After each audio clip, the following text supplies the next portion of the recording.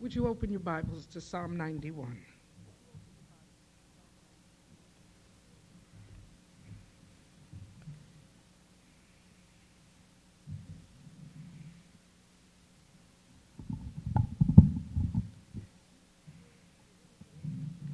You've heard the expression, when it rains, it pours.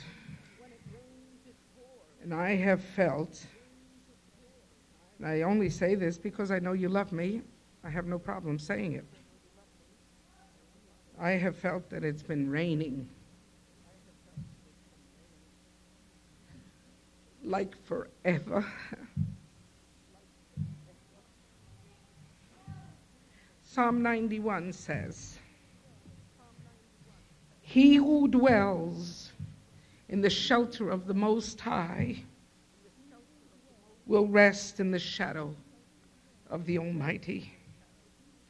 I will say of the Lord, He is my refuge and my fortress, my God, in whom I trust.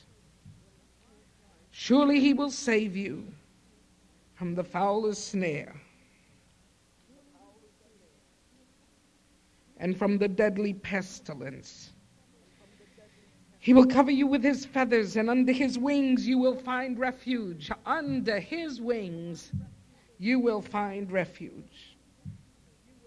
His faithfulness will be your shield and rampart, and you will not fear the terror of night, nor the arrow that flies by day, nor the pestilence that stalks in the darkness, nor the plague that destroys at midday.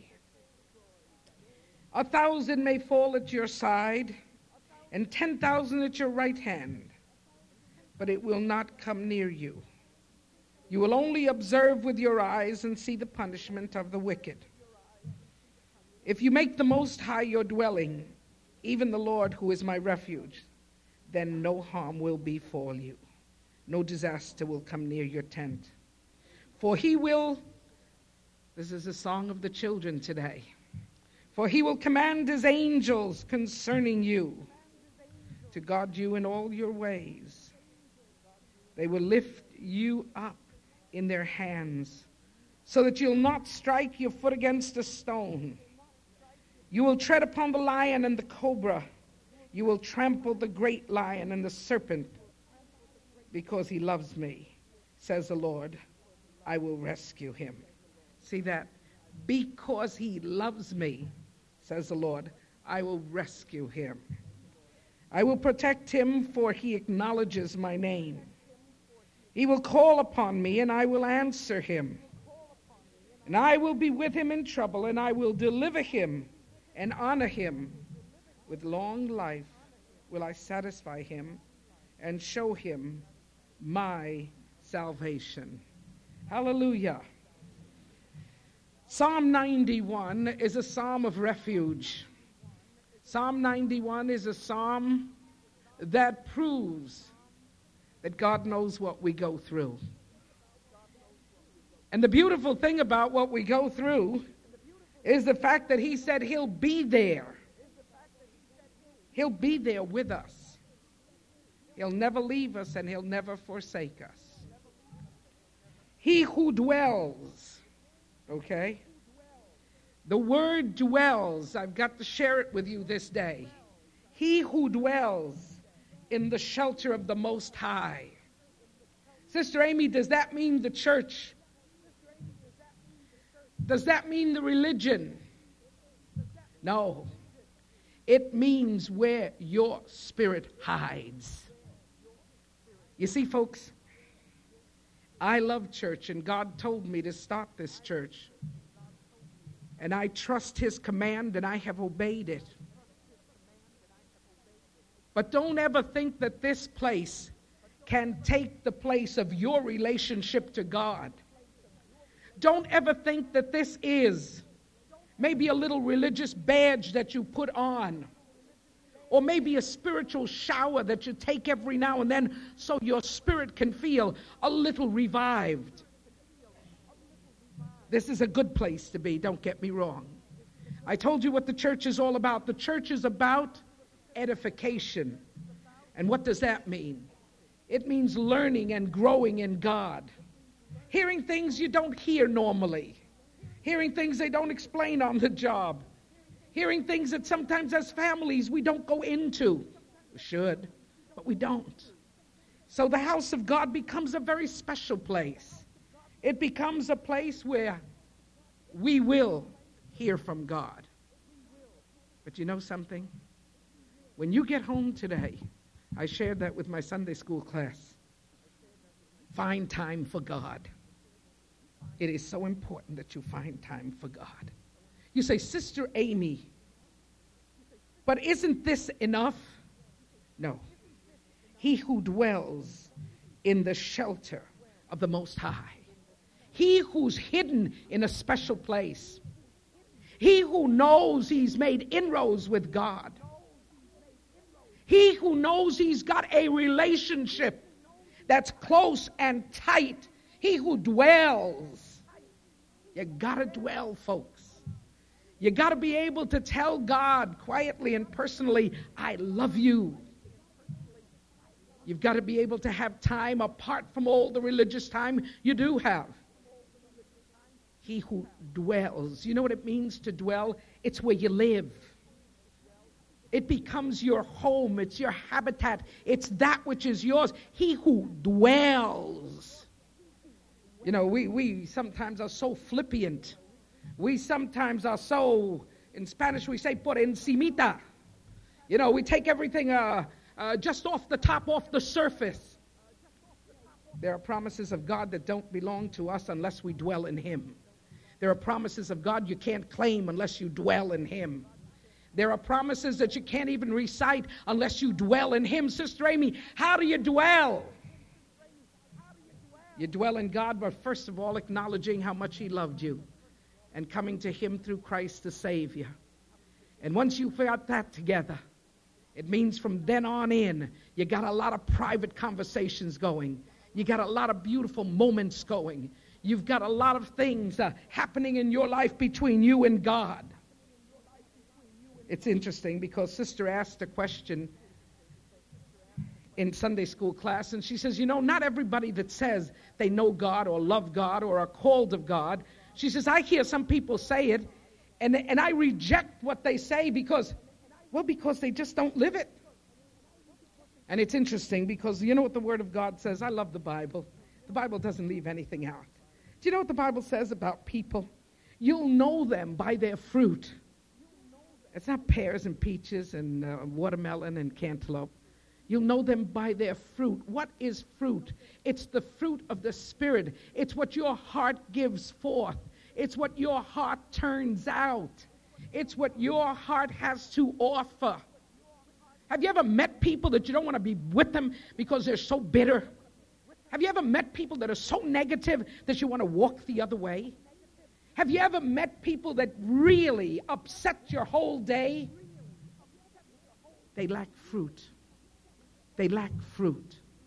And let me tell you something. Fruit is obtained through surrender. He that dwells, the dwelling place is a place of surrender. Don't cheat yourself of God's promises. Don't cheat yourself of the light of God's word. Don't cheat yourselves of promises that are yours forever. But you got to dwell. You say, Sister Amy, are you talking about holiness? No, I'm not talking about holiness. I'm talking about togetherness. Okay? And in that togetherness, we will become holy. But people are only interested and they say, well, I want to become holy. And so we go around thinking, what is it that makes us holy?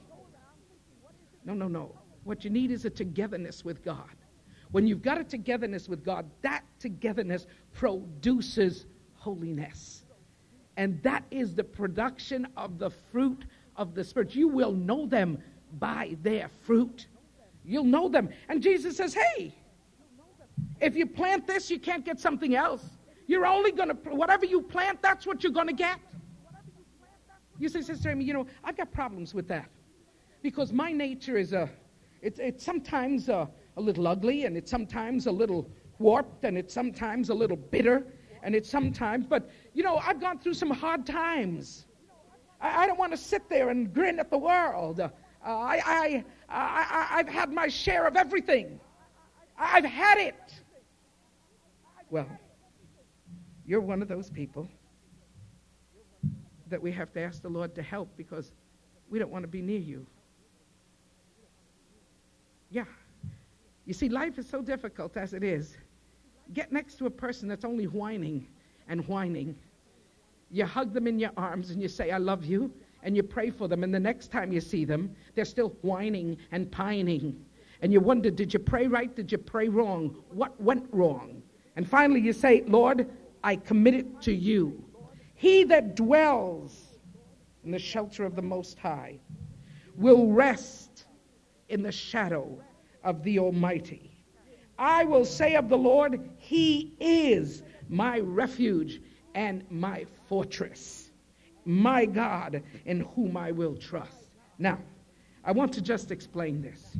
To have a refuge and to have a fortress does not mean you do not have the pains of life. It's interesting. In the Old Testament, there are a group of 10 cities called the cities of refuge. And the cities of refuge were established by God so that people that committed crimes that they didn't mean to commit, okay? Let me give you an idea. Your axe fell out of your hand and ended on your co-worker's head, opened his head, and he died from that. Well, no one was around to see whether you hit him with the axe or if the axe, but God knew. And so he established cities of refuge. It was interesting. It was interesting. God established cities of refuge, and I'll tell you why. Because we don't have too much mercy. We, by nature, are not merciful. By nature, we can condemn. By nature, we will just sit on people. By nature, we will tear them apart. God said, now, wait a minute. We've got to make cities of refuge. So anybody that did something they didn't mean to do will have a place to hide. I want to spiritualize this for us. There are so many things in our life that we've done. There are so many people we've failed. There are so many children we've failed. There are so many situations which we didn't give them the importance it had to be given. And because of that situation, we are in trouble. And I thank God because the 10 cities of the Old Testament, which are called cities of refuge, the New Testament wraps them all up in Calvary. And praise God for that. You say, what do you mean by that? We can go to Jesus with whatever has happened. The cities of refuge had their purpose. They had their meaning.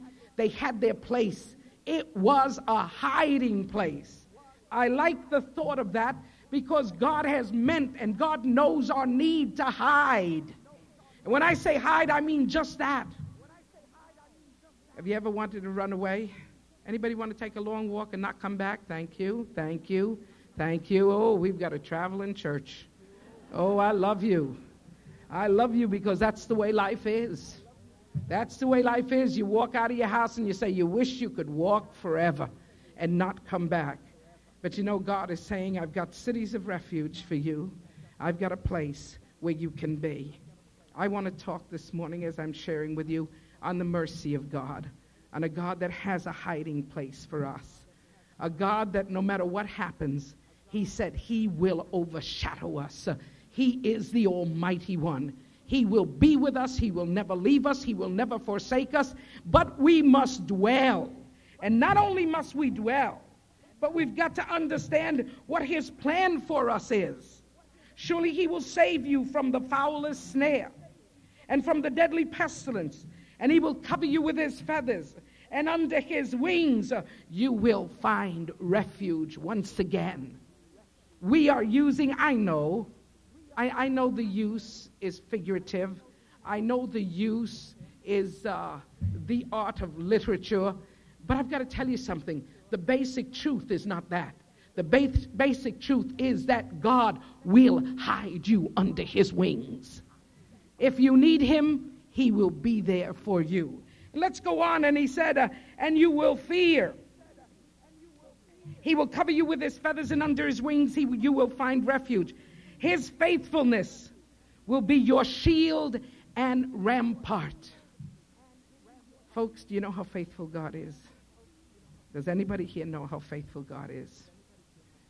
Yes. Jesus is taught to us in the book of Hebrews. He's the same yesterday, today, and forever. And in him there is no change. The word of God teaches us openly and clearly that he will not let us go. Folks, we need a refuge. Life holds too many pitfalls. Life holds too much that we did not know. I shared in teaching last week that when we talk about the will of God, when we talk about that special place of the will of God, it becomes such a hassle in our minds. And I'll tell you why it becomes a hassle. Because we see everything. Listen to how we see everything. We see everything for today. And we imagine, we make up how it'll be for tomorrow. That's part of the dream. That's part of the runaway process of thinking. Now, the Word of God simply says to us, and it's so important that we know that, when we go to him and we say, thy will be done, you got to let go, folks. You deal with today and a dream of tomorrow. When God purposes his will in our life, he saw our yesterday, okay? And he didn't hide it. We tend to hide our yesterdays. We tend to give it the ostrich treatment, put our head in the ground and say, I don't even want to remember my past. He deals with that past. He deals with the future. And he deals with eternity. That's why you can trust him. He knows what's going to happen tomorrow. He knows all about eternity. He's made it the place for us to go to. He has promised to be our refuge. We got to trust him, folks. There is no way we are going to make it without trusting him. You will not fear the terror of night, nor the arrow that flies by day, nor the pestilence that stalks in the darkness, nor plague that destroys at midday. 1,000 may fall at your side, and 10,000 at your right hand, but it will not come near you.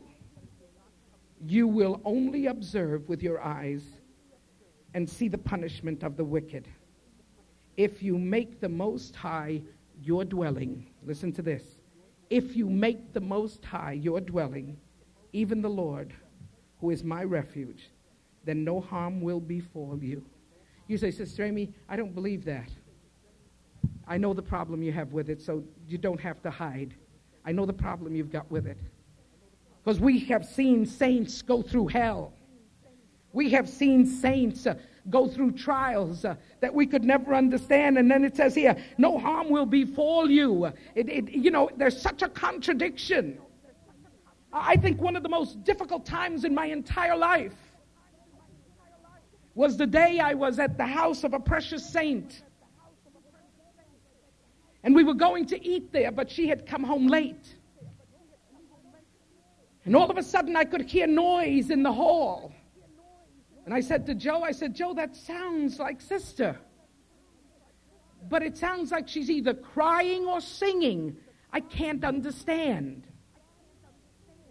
So Joe ran down, and there she was, literally turned upside down.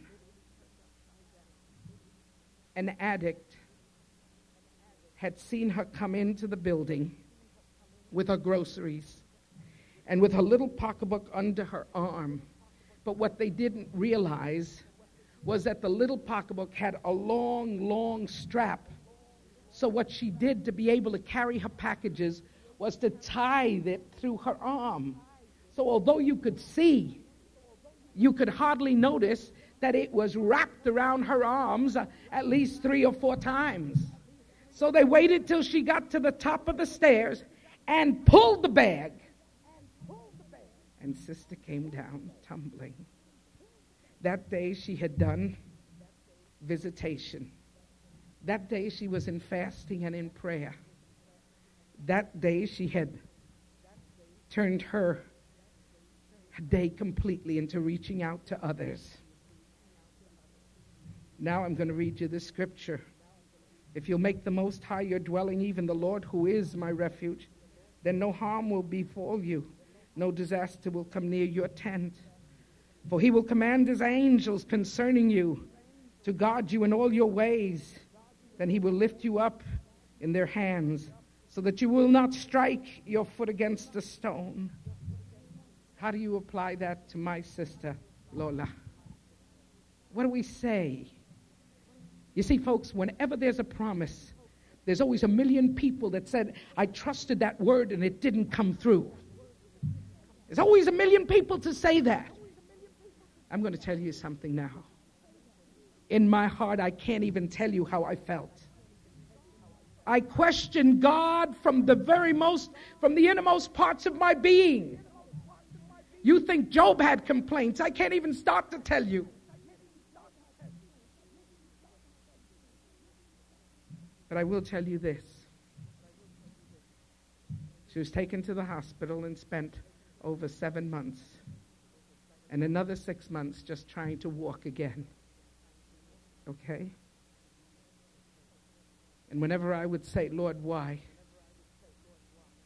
My precious sister Lola would say, he knows why. I don't have to know it. He knows why. You see, that's the heavy part. Because that doesn't always satisfy me. All right? Now, I will tell you this. I don't think the South Bronx has ever known a soul winner like Sister Lola. I don't think the world has ever known a woman that intercedes for addicts as she has in her entire life. I've never known a woman that has come out of the pits of agony physically to proclaim that she is under the wings of God. Hallelujah. So as I teach you this word this morning, I am not telling you lollipops. I'm not talking jelly beans. I'm talking truth that you must accept because God is God and he has said it and this is the way it shall be. How it fans out in our life, how it fans out in our existence, how it works its way through God's eternal plan and purpose for us, I don't know, neither do you. You say, well, that's tough, sister. It's more than tough. It's rough. But I will tell you this. Our God is a God of yea and amen. Our God is a God that has given his promise and he will not fail. When he says that you will be under the hands of the Almighty, you will. And if through your walk in life there comes moments when you are ripped apart, there comes moments when it seems that God wasn't there. When there comes moments when you say, wait a minute, I've praised, I've worshiped, I've lived, now what? Remember this. He's God. And somehow or other, he knows what he's doing. I don't know what he's doing. But I can't even try to fathom knowing the mind of God. I can't fathom it. But I do know this, my precious people. He's given us a word filled with promises. And we must lean on those promises. And he will see us through. He says he'll never leave us and he never will. Whether it be the agony of traction in Lincoln Hospital, whether it be 6 months of not even being able to move out of bed. Whatever it is. I am having a whole new assessment of Scripture for myself in these days.